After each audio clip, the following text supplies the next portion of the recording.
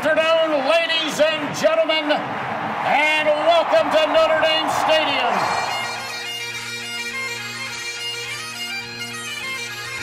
Zbikowski trying to get to the outside. He has blockers in front. Tom Zbikowski, along the beat, shakes him off to the 5 and touchdown. And now it is down. It is over. And the Irish have knocked out number 1 Clemson.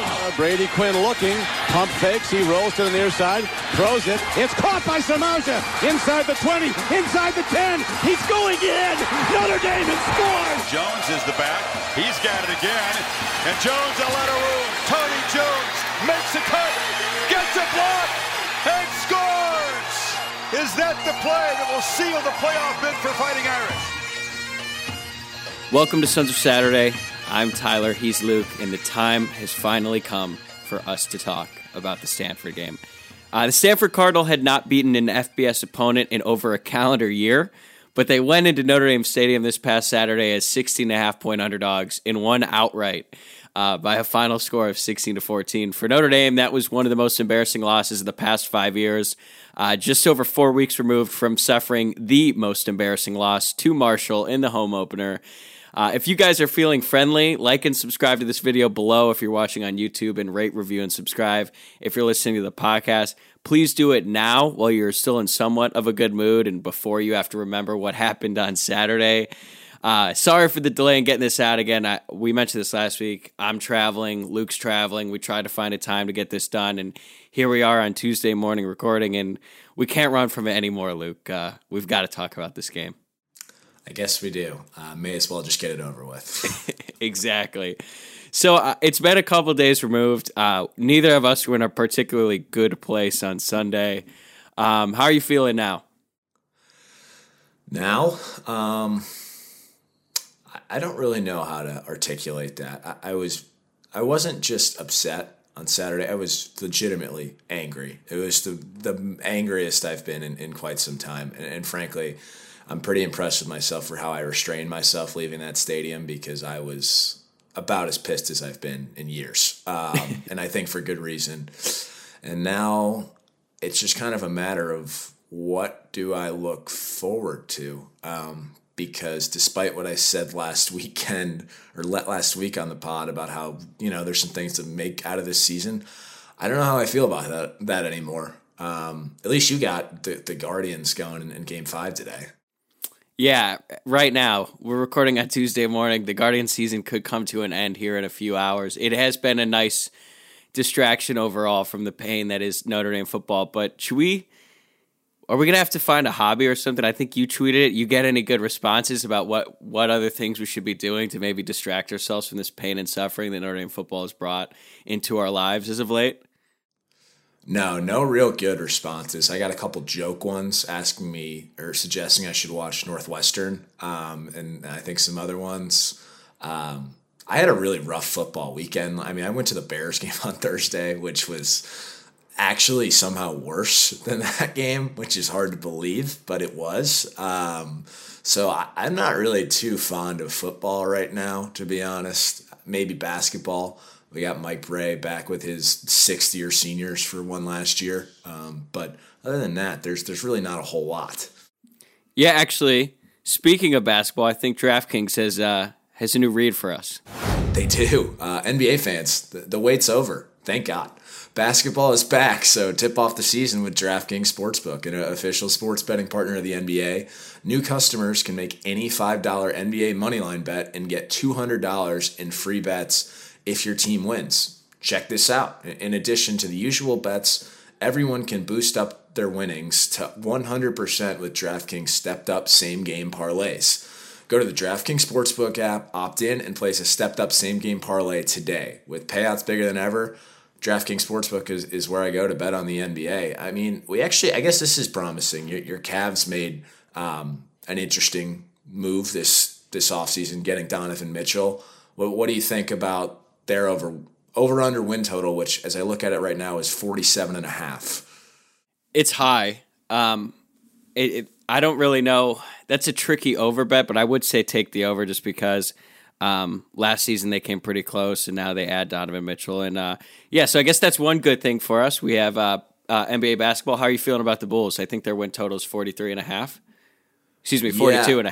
42.5. They kind of seem like a team that maybe everybody forgot about a little bit. And granted, some of that is warranted because of how they finished last season. But we'll see. We'll see if Lonzo Ball ever plays again. I think they'll still be very competitive. I actually went to a preseason game a couple weeks ago. Saw Zion's first game back. But one of the Bulls' big additions was Andre Drummond. And he received 2 technicals in a preseason game and was ejected from a preseason game. So we'll see if that fire continues throughout the season. All right, well, you could download the DraftKings Sportsbook app now, use promo code SOS, and make any $5 bet this week and get $200 in free bets if your team wins. Only at DraftKings Sportsbook with promo code SOS. Minimum age and eligibility restrictions apply. See show notes for details. This episode is sponsored by Haas Company, a lifestyle brand that's about being the best version of yourself.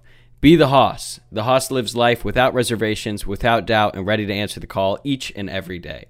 Check out their website at bethehaas.com and use promo code SONS for 15% off on your next order. Check them out. This episode is also supported by Rhoback. Shop game-changing activewear with Rhoback for those who crave activity. Use the promo code SONSND, that's SONSND, to get 20% off your next order in the entire store at Rhoback.com. But we encourage all of our listeners to check out the Shamrock Polo, which would look great on Irish fans everywhere.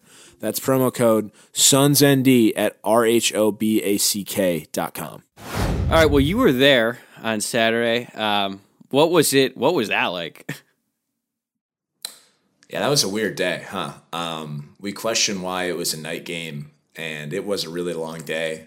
There were some highlights before the game. It was a beautiful day in South Bend. I actually saw Ed Orgeron walk through the tailgate lots and shook his hand at one point, so that was a weird little, twist to that day. Yeah, did he talk to people? Like, was he hanging out? I mean, he was just walking through, shaking hands. I don't really know what he was doing. He had some 30-year-old blonde woman with him, so that checks out. But the tailgate lots I thought were pretty good. I can't say the same about the stadium. It felt absolutely dead in there, especially when you compare it to what it was like in Vegas the week before. Perhaps a good metaphor for this, there was a guy a couple rows in front of me. He was with his buddy. I don't know what they were on, but they were on the moon. And the one guy was vaping, at which point I thought they were going to kick him out, but they just took his vape away. And then he kind of just had a little bit of an episode where his head was down for the rest of the first half, and this was after he'd been yelling on every play. And I didn't really know what was going on. I briefly walked away from my seats at halftime, and then I came back, and they were cleaning up vomit from the section from that guy. So pretty good summary of that night. Just a disgusting performance and a really dead stadium. It's not a great place to play. Let's be honest, all 3 games this year have been pretty dead, which is disappointing, and I can't totally blame the fans because Notre Dame hasn't given us a lot to cheer for in their 3 home games, but it was a little bit disappointing. Yeah, I want to get into the specifics of this Notre Dame home campaign so far this season and why this team has struggled so much at home, which is something we're certainly not accustomed to over the past 5 years. I think Notre Dame had won 26 straight home games before they lost to Cincinnati. So something like that. It's really weird to see Notre Dame struggle this much, especially considering how much better they've played on the road. We'll try to make sense of it, but first I want to put you on the spot here. You've been to a lot of games in Notre Dame Stadium, so have I. Where does that rank amongst the worst games you've seen in that crowd? It's pretty up there, especially the first half. That was one of the worst halves. That's probably up there with Navy in 2009, I want to say. Weiss's last year, I'm pretty sure. And then honestly, the Cincinnati game last year. But the difference is this was such a poor opponent that it might catapult it past both of those. And it honestly felt worse than Marshall in some sense, just because I thought we had turned a corner and that was just a fluke. It turns out it wasn't. And I go back to my point about how reactionary everything is in this sport. I mean, think about how different the tone is now. Again, and for good reason, right? But yeah. I guess maybe that's why we were a little bit more cautious about what we thought about Drew Pine. That he clearly came back down to earth, but that's right up there with one of the worst ones I've ever seen. I was thinking, for me, the worst all time is always going to be 2009 UConn, just because of the vibe, and it was, everyone knew we're basically watching a funeral happen with Charlie Weiss. Another really bad one was that 2014 Northwestern game, because it was so cold, and losing to Northwestern sucked. These are just a few off the top of my head. Toledo was pretty bad. But yeah, I guess I picked a good year to not go to any of these games. It's been a really rough stretch. And it's been, people have thrown out reasons, or we're all speculating, guessing here. Why do you think this team has struggled so much at home? Because there is a stark contrast from what they look like away from home and what they show in Notre Dame Stadium. It's a good question. I wish I had the answer. I'm sure Marcus Freeman does too. But I don't know. They just have not looked inspired at home at all. They can't tackle. They can't make passes. They can't catch the ball. It's a lot of really bad stuff, and I don't know what is accounting for all of that. Yeah, those are typically things you have to do. Yes, to be a successful football team. All right, where do we even start here? There's so many things that went bad. All right, let's talk about the offense, because that was inexplicable.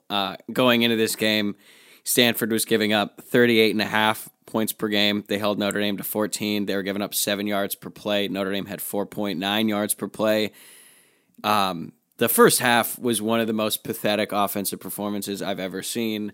Tommy Rees is once again just under a ton of fire. I actually get it to a degree, because whenever you put an offensive performance out there that's just that bad, Pine was horrible. His stat line was terrible: 13-27, 151 yards, a touchdown, and a fumble lost, and somehow it feels worse. The receivers can't catch. I thought the line was actually pretty good for the most part. What do you make of the offense where we are at this point and just on Saturday? I mean, I think the way to frame it, where there's enough blame on everyone, is, I know Freeman said execution a million times in his presser, and we did miss on clearly some play calls that were there. There's 2 touchdowns that come to mind, one to Tobias Merriweather, one to Braden Lindsey. Also the Michael Mayer play where Chris Tyree just lines up wrong, gets the tight end covered up, gets a touchdown wiped off the board. At the same time, that's got to be on the coaching staff to have those guys ready to play, or develop them so where they're in a position to execute. So it's on everyone at that point, and I don't understand how that happens. I think the biggest thing for me, and maybe this is partially on the offense, but there's just so many guys on this team who have been on really good teams. And yes, I know Drew Pine hasn't played that much, and they have some young backs, but just where is the winning DNA? What happened? I don't understand how there's just such a fall from what they were last year. I mean, even Stanford last year, they absolutely hammered them 45-10. Yes, I know Kyron Williams and Jack Cohn were on that team, and Kevin Austin, but guys that played on Saturday night had roles in that game last year, and I'm just shocked that that's what they put out there on Saturday night. Yeah, you raise a good point, and it's something that doesn't make a ton of sense. The only thing I could try to possibly make sense in this deal is that it's not necessarily the winning DNA. Maybe it's just a lack of awareness or a lack of acceptance of where this team is at and what is required to win week in and week out. Because we're talking about this already, the games that Notre Dame has shown up for, Ohio State, BYU, North Carolina, the 3 biggest games in terms of the opponent. Notre Dame showed up ready to play. And even though they didn't win against Ohio State, they put on 3 overall pretty impressive performances. And then it's against the teams who they come in where Notre Dame comes in as huge favorites, and they just completely lay an egg. And maybe that's a situation where the guys on this team think that, they've been a part of these good teams in the past, they're just better than them. They're going to play these teams. They're going to run all over them, which, as we've seen, is not the case at all. I mean, dude, Cal lost to Colorado this past Saturday. So that win, like Colorado is one of legitimately the worst teams in college football. Power 5, Group of 5, it doesn't matter. That is a dumpster fire, and they lost. Cal lost to them. And Notre Dame did not look good against them. So I think it's not as much as like, where is the winning DNA? Maybe this team is just, they have no real understanding of where they're at, what is required to win week in and week out, and they just think that they can get by without preparing in the way they need to. That very well could be. You also see BYU lets up 52 to Arkansas this past week. That's not great either. They're one of the worst pass defenses in the FBS, which maybe helps to explain why Drew Pine looked so good against them. But yeah, I don't know if they're just taking it for granted or what, but whatever it is, it's getting old. And you really have no idea what to expect from this team on a week-to-week basis, which is why that whole being so reactionary thing really doesn't work. Other than that, if you're that inconsistent, you're just not very good. And that's all I can have. That's the only takeaway. You're just not very good. That's all I got. I don't think this team is very good. Yeah, I mean, but like we can't even make excuses and be like, oh, well, they're just inconsistent. No, you just stink. I'm sorry, you stink. Yeah. We were saying before this, they're like, Stanford stinks. Well, Notre Dame stinks too. But they shouldn't. You know what I mean? Like you mentioned it, a lot of these guys were on the team last year. You look at the recruiting rankings. There are so many guys on this team who have, not so many, but there are a decent amount of guys on this team who have been in 2 college football playoffs and an ACC championship game. What happened? I don't understand. I don't know. And this is where I think the coaching aspect or the lack of experience of the head coach and then all the deficiencies of Tommy Rees and Al Golden, like it's all coming to light right now. We're seeing it on full display. The fact that this team, like Notre Dame, for all of their faults, is a more talented team than Stanford by far. Even with Drew Pine, even with all the guys they have out there, Notre Dame should have won this game because they're the more talented team. And when the more talented team doesn't show up and they get moved off the line, they're not making plays. I mean, Lorenzo Styles is a highly touted recruit. He can't catch right now. I have no idea what happened to him and his regression from his freshman season, especially what we saw at the end of that till now. And yeah, Drew Pine's a backup. I get that, but he's missing layups.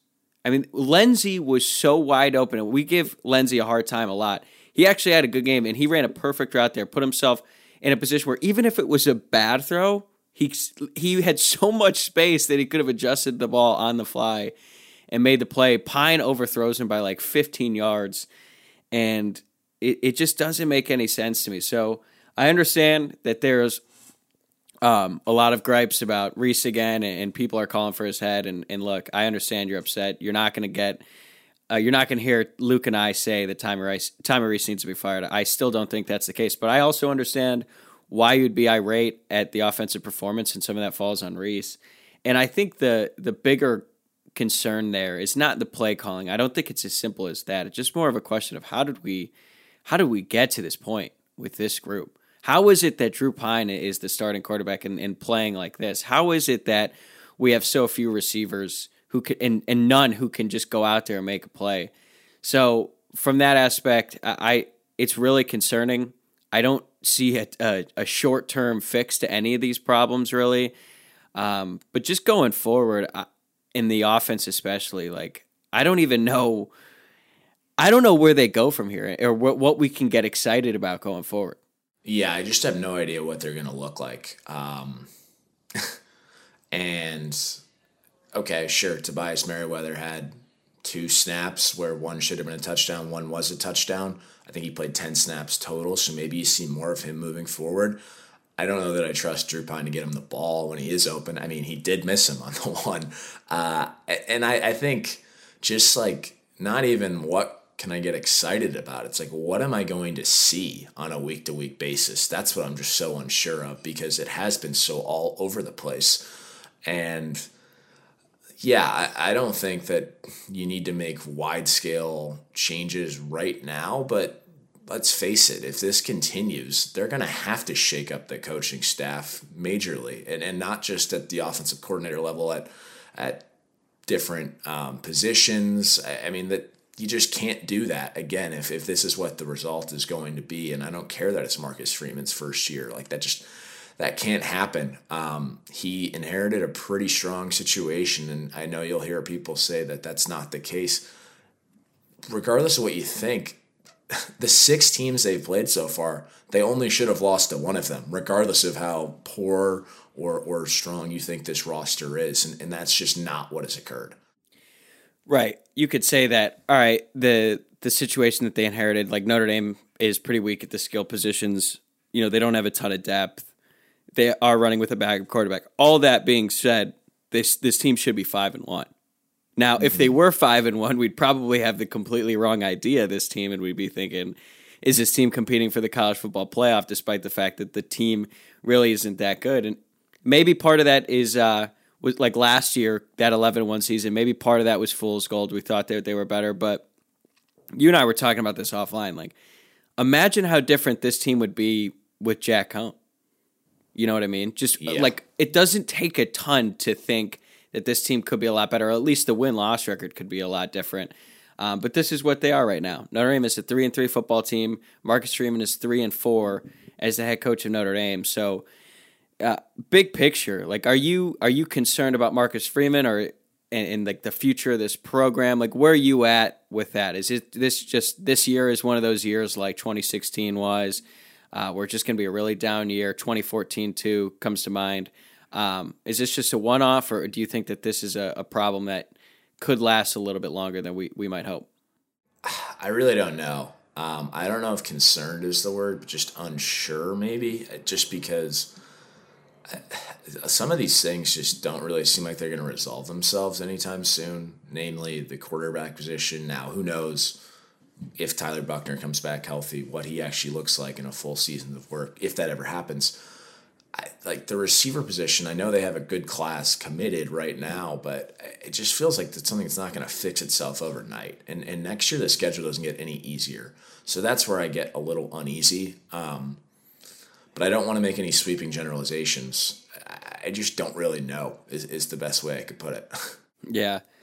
And you mentioned the freshman receivers. It's not like Notre Dame is known for getting their freshman wide receivers in on the action early. So I can't imagine they're going to make a huge impact, at least right away, once they get on campus. But I guess we'll see.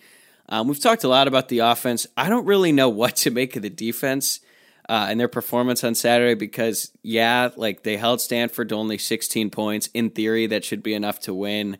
But it seemed like whenever Stanford needed to make a first down or make a big play on offense, they did it. For example, that third down conversion, that wide receiver on Stanford, I'm forgetting his name right at the moment. He made a play over Ben Morrison. Morrison honestly he had great coverage on the play, but it didn't matter. Stanford just made the plays when they needed to. And like Notre Dame seems like they're good on defense, but they don't. There's never a point in the game where I'm like, all right, player X is going to come up big here. Like, yes, they're reeling. They're going to make a play here. I have confidence that they're going to get a sack. They're going to get a turnover. They're going to stop the bleeding. That has not happened one time all season. So, I don't know. What do you make of it from Saturday? They can't make any plays. I mean, it's ridiculous. They have 2 turnovers through 6 games. I don't know how that's possible. It almost defies the Well, they should have had physics. 3. That actually, but that brings up another point, is how lucky did Stanford get the running back who everybody is saying had a great game. He fumbled 3 times and he recovered all of them. When has that happened? And like, not that Notre Dame actually did anything to force those fumbles really, but he fumbled 3 times and picked up all of them. Like, that's just unbelievable bad fortune, or good fortune in Stanford's case. But I think they had 1 tipped pass, 1 sack. Like, what are they doing? The only guys that I felt like were kind of doing anything out there were Nana Osafo-Mensah and Riley Mills. Everybody else was just kind of there. They can't tackle at all. They're not a very good team. I don't care that they only let up 16 points. If you watch that game, you don't come away impressed with them. Which is so weird, too, because for the last few years, Notre Dame has had playmakers on defense that always came up big, especially their D-line. I mean, Isaiah Foskey just goes missing. Like, I forget he's on the field sometimes. Well, he's not on the field Yeah, a lot, that's it a- feels yeah. like, too. Yeah. I don't know if he's hurt or what the deal is there, but the guys who you would have expected to make plays, Brandon Joseph keeps talking about how this was going to be his only year at Notre Dame no matter what, and he's going to the NFL draft. Does he look like an NFL safety to you?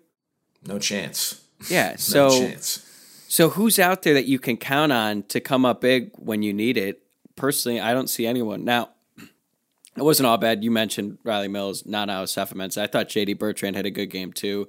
Good for him having a bounce-back game, which isn't all that surprising, though, because Stanford's offense and what they run is sort of perfectly suited to his game and what he does well at linebacker. Another thing, too, is all of a sudden, Notre Dame defensively is in a world of hurt with injuries. I mean, who would have thought that not having Tariq Bracy for a game is going to be the difference in a game against Stanford, because he was out with a hamstring injury. I know he's a game-time decision. I think that they went into it thinking we're not going to need him because it's Stanford, and then probably realized during the game, oh, wow, we actually do really need him. Jaden Mickey's got an ab. I don't know. what it an ab something. I don't remember. Howard Cross is still dealing with an ankle injury. Like, Jacob Lacey is gone from the team. I mean, Cam Hart and Benjamin Morrison played every snap. Yeah. And Chris Smith, you have a Harvard transfer playing 63 snaps. How are we in that position? It's cool to have a Harvard transfer at punter, not as our starting D tackle. He made the Rig Guy 8 list this week, I saw. So he's got that. Okay, well, that's true. I think we might have John Sott. He might be the lone bright spot of the team. He might win team MVP at the Echoes. Well, I guess they might not even do that this year. Do they still do the team banquet called the Echoes? I don't think they did it last year. Okay. All right. Well, then he might not win team MVP. But yeah, I don't know. I think for the defense, there were some tough penalties. The refs, I thought, were terrible in this game. They just refused to call pass interference both ways. I mean, that one third down, with Jack Kaiser in the flat, he literally yanked the Stanford receiver down. They didn't call it, but that's not to say that they didn't miss a ton of calls against Notre Dame too, because Lorenzo Styles, he was held on that play where they threw it up to the end zone to him. Mayer was every third down. Yeah, Mayer was constantly getting held as well. Now, credit to Stanford, because they threw some interesting looks. They knew how predictable this Notre Dame offense was, and they are like, oh, third and long? I wonder who they're going to go to here. 87. So they doubled him. Hell, they even tripled him sometimes. The fumble that J.D. Bertrand forced, like, I cannot believe that they overturned it. I was watching the game. I was in Ann Arbor, Michigan this weekend, and I was at a bar watching the game, and I didn't have audio on it. So I see the fumble. I can't hear any of the discussion that's going on the TV, but I just know that the call on the field was a fumble, and I was just like, oh, I stopped paying attention because it was like, all right, well, that's, at the very least, they're just going to say play stands, Notre Dame ball. And then I look back up, and Stanford's offense on the field, and I'm thinking, what the hell happened? How did they overturn it? The defensive holding on Chris Smith. They could have overturned it the other way if it had been called knockdown. I felt like, honestly, I don't know. So, as bad as the officiating was, and don't get me wrong, it was bad, I hesitate to just place the blame or place the loss on the officials, because Notre Dame should never have been in that position to begin with. You should not be in a position where a couple calls don't go your way against Stanford, and that's the reason you lose the game. I'm sorry. Whether that's the case or not. Exactly, and unfortunately, that was the position they were in. I'm not even that upset about it because, as you said, I don't know how we got to that point. All right, so looking ahead, Notre Dame's 3-3. I think they beat UNLV. I think they should dominate them. I know it's difficult to make any sort of projections about how the season is going to go, but if you had to guess, where do you see Notre Dame going from here? I don't think it's crazy to think that they would beat Syracuse either, is the thing. I really do. They're a better team than Syracuse on paper.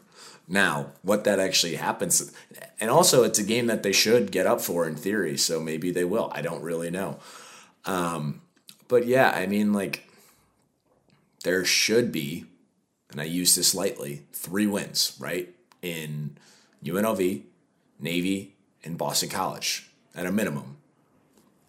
Should be. I don't know. Like, you hope they get to bowl eligibility, which is insane that we're even having this conversation, but that's kind of where it's at right now. Yeah, all of a sudden, that Boston College game is like really worrying to me. Because are they going to show up? They could be 10-point favorites and not show up. Yeah, well, to be honest, who knows what's going to happen before that we might not even be worried by that point because we have just resigned from this season. I guess it's not too far out of the realm of possibility. But you're right. Like, based on what we've seen so far from the season, Notre Dame will probably come out sluggish against UNLV. Hopefully they win. And then they'll probably show up ready to go on the road against Syracuse and win. Because that's what they've done. Clemson, they'll probably get up, but this team is just not good enough to beat Clemson. They're just not. They don't have the guys to make plays.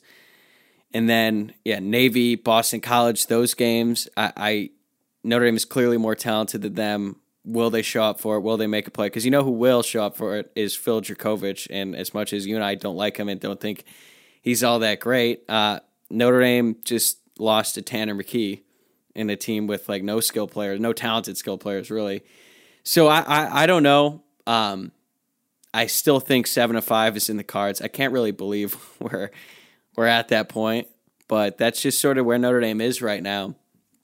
And I don't know. Do you see it getting much worse, or like what if you had to go right now and say this is my final record prediction, Notre Dame? What do you think it would be?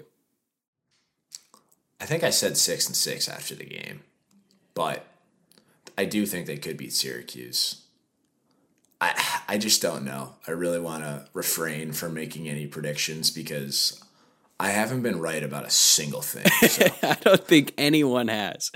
Find me the person who's been right about this Notre Dame team from the beginning, and I'll call you a liar because I don't think anyone saw it coming. Saw it just turning out this badly. Did you see the recent bowl projection for Notre Dame? So I think, was it ESPN or The Athletic? The Athletic. The Athletic said their most recent bowl projections, they have Notre Dame facing Iowa in the Duke's Mayo Classic Bowl. Would you even watch? What would there be to watch? The two most anemic offenses in college football dueling it out for the Duke's Mayo Bowl. You're forgetting about Wisconsin, but that's true. I actually, this weekend, I have to lift my boycott. I have boycotted Iowa after watching that Michigan-Iowa game, and then I said they're on the banned list for me. And now, this weekend, I'm going to Columbus for the Ohio State-Iowa game. So I'm going to have to be forced to watch them in person.